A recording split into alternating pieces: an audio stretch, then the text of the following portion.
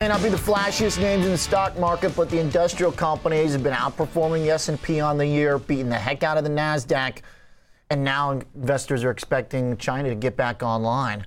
Let's talk some more about the group with Christoph Smelik joining us, equity analyst at Morningstar.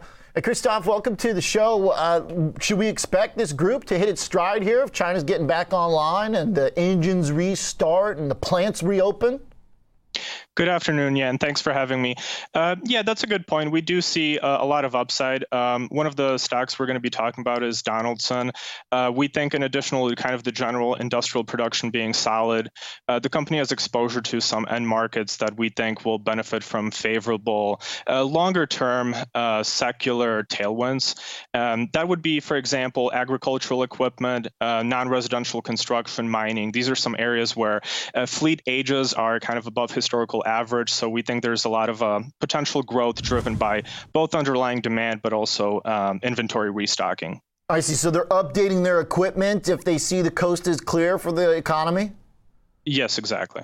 How much are they waiting for that coast to be clear? Because we're hearing about all this inflation creating problems for consumer business. Is that necessarily music to the ears of these companies, or do they still have to deal with some pressures on price?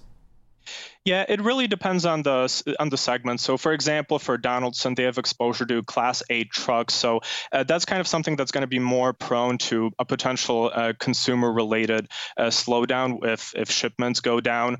But in areas like non-residential construction, you're going to have upside from the infrastructure bill over the next couple of years. In agricultural equipment, that's just kind of a replacement cycle. Mining, there is some potential upside coming, we think, in the medium term. It's more of an EV related story with the need to mine lithium and other minerals that are related to EVs. Okay, so when you say infrastructure spending, that's the infrastructure spending that's already been passed, or are you baking into your models more American stimulus coming? No, I'm talking about the bill that's already been passed, that we haven't really seen that kick in yet, but as states get funding, we expect that to kind of accelerate the revenue growth over the next 2 years, so 2023, 2024. Okay. Now, this company that's reporting this afternoon, because we're going to be here focused, like laser focused on Salesforce, because everybody knows cloud companies, but this Donaldson stock's going to give us earnings. What should we be looking for? It's been plateauing and pretty stable for several months, and you say it's got, what, like $7 more to go on a $52 stock? That's not bad.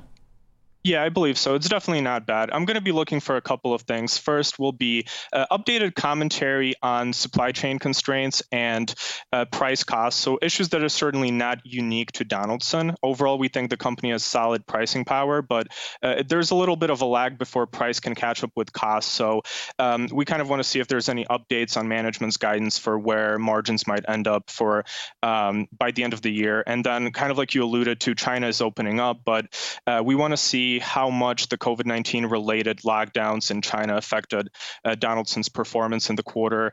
They do have manufacturing facilities there, and China accounts for about 7 to 8% of the firm's revenue, but it's an important part of the revenue growth story. So the Class 8 truck market there is bigger than in the US, but Donaldson still has relatively low penetration. They only have about mid-single digit market share, so a good growth opportunity. So there's actually some growth potential for these businesses, but you're not quite convinced on Donaldson yet. You've got a 3-star rating.